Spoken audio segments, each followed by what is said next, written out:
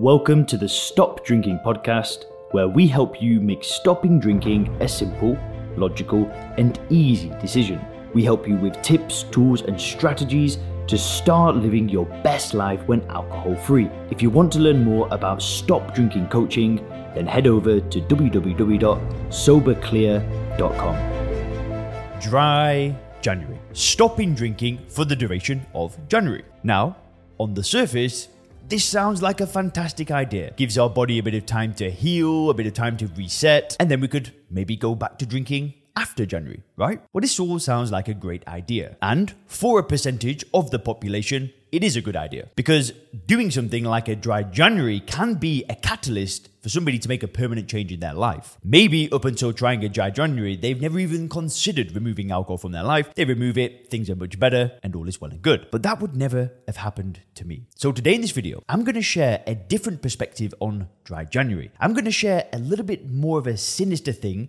that could happen to you if you try it. But most importantly, I'm going to tell you how you can make dry January the catalyst to making a permanent change in your life where you don't miss alcohol and you don't even want to drink the stuff. Because I don't want to drink. I have no desire to drink alcohol. I can go to bars, go to restaurants, be around it all the time, yet it's never an issue. So today we're going to unpack dry January because I want you by the end of this video to feel like, yeah, do you know what? I understand the problem with dry January, but most importantly, if I choose to commit to dry January, I know what to do differently because most people do it wrong, and we'll unpack that in the video. So firstly, guys, let me unpack exactly what would have happened to me if I was doing dry January. So let's say, for example, it's December, I've hit it really hard during Christmas, I've done nothing but drink alcohol, I drank on New Year's, I wake up January the 1st and then maybe I see an advertisement for dry January or I see some YouTube video or something. I think, yeah, do you know what? I'll give it a shot because I've had a rough Christmas, I'm not feeling very good, let's stop for January. So what would have then happened to me is I might have gone a few days without drinking and then felt a bit better, kind of detox. Because usually for me personally, the first few days were always pretty easy. But then what would happen on around day 4 or 5 is it would hit me. I'd be like,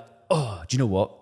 I'm feeling better now. My stomach feels better, my energy feels better, I'm sleeping better again. And the reasons why I wanted to do dry January, all the motivation, which was the pain I was in because of December, have now disappeared. And now I would start thinking about drinking. I'd start thinking like, oh, do you know what? Maybe I don't need to do dry January. Maybe I've got what I wanted out of dry January so I can start drinking again. But then maybe I resisted that. Maybe I just said, do you know what? I'll go to the end of the week. I'll just get 7 days. And maybe I did that. But this whole time, I'm starting to think about drinking more and more and more and more and more. By this point, I would be borderline obsessed. I'd just be thinking about it all the time. And then always thinking about, okay, I'll just wait till then and then I can have a drink and then I can have a drink. Or maybe I'll just go 2 weeks and then I can have a drink. And what would happen is I would build it up in my head more and more and more and more and more until I cracked. Now, would I have gone the whole of January? Very, very unlikely. I probably would have cracked at about day 7, maybe day 14, who knows? It just depends how much pain I was in during the Christmas period. But then what would have happened is, 14 days in, alcohol is so high on a pedestal for me at this point that I would have had a massive blowout. I would have ended up drinking more.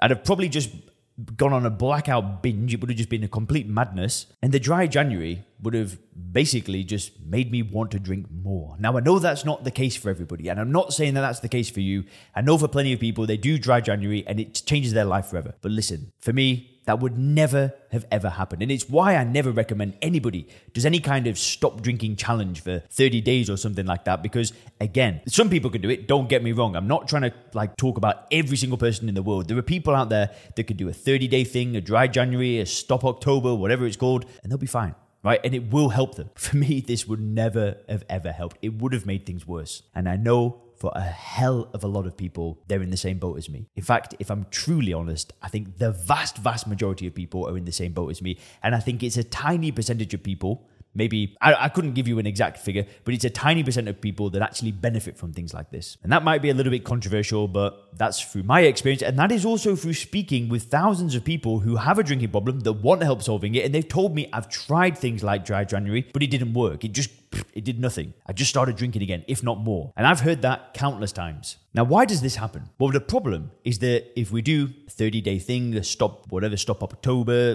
dry January. Now, the problem is all of these challenges or whatever you want to call them are willpower based. And what I mean by this is that when the going gets tough, the tough get going. We just fight through the cravings. We fight through the thoughts. We get through it and we keep going. And that's what I mean by willpower. And the problem with using willpower is that, do you know what? We might be able to stop for that whole month, but we never address the root cause of the issue, which is how we see alcohol. So by the time we get to the end of the month, we don't say, this was awesome, I'm going to continue. It's like, thank God, I can finally have a drink. So what ends up happening is we can spend an entire month obsessing about alcohol, seeing people drinking, feeling like we're missing out, and then by the end of it, it's game over. So what exactly should you do differently? If you're one of the people that think that they'll benefit from doing a dry January, I'm not saying don't try it. Give it a shot. If you've never stopped for a prolonged period of time before, maybe that's it. You just do that, you never drink again. Great. However, my personal recommendation is not to stop drinking for a set period of time ever. Because what you're basically saying to yourself is, I'll drink later on. So again, the obsession just grows and grows and grows and grows and grows. Then by the time it's time to drink, boom, blowout. What I would do differently is I would address the root cause of the problem, which was the way that I viewed alcohol. Because if you're able to address the way that you view alcohol, if you stop seeing it as something that would be nice to drink after 30 days, and instead you make a decision, a logical decision, to not drink the stuff, where you don't use willpower because you've changed your perception, you see alcohol as ethanol, you don't buy into the marketing and the illusion of it being a good thing. Provided that you're able to do that, then dry January is the start of things. But then rather than doing what everybody else does, which is, blowing out on February the 1st, you continue. Because now it becomes a choice for you to not drink rather than you spending a month resisting alcohol. And the way that you change your perception is by using first principles thinking. It's by building a new paradigm where you see alcohol differently to everybody else. You don't buy into the status quo, what everybody else is doing. No, you build a worldview up where you see alcohol for what it truly is. Because all it is ethanol, an addictive poison that does nothing for you. So if you see it that way, you don't need to resist alcohol. You don't need to use willpower. You don't need to commit for 30 days to reset things. No, you get to the root cause of the problem, you address that, and you get on with your life. Thanks for checking out the Stop Drinking podcast by Sober Clear. If you want to learn more about how we work with people to help them stop drinking effortlessly, then make sure to visit www.soberclear.com.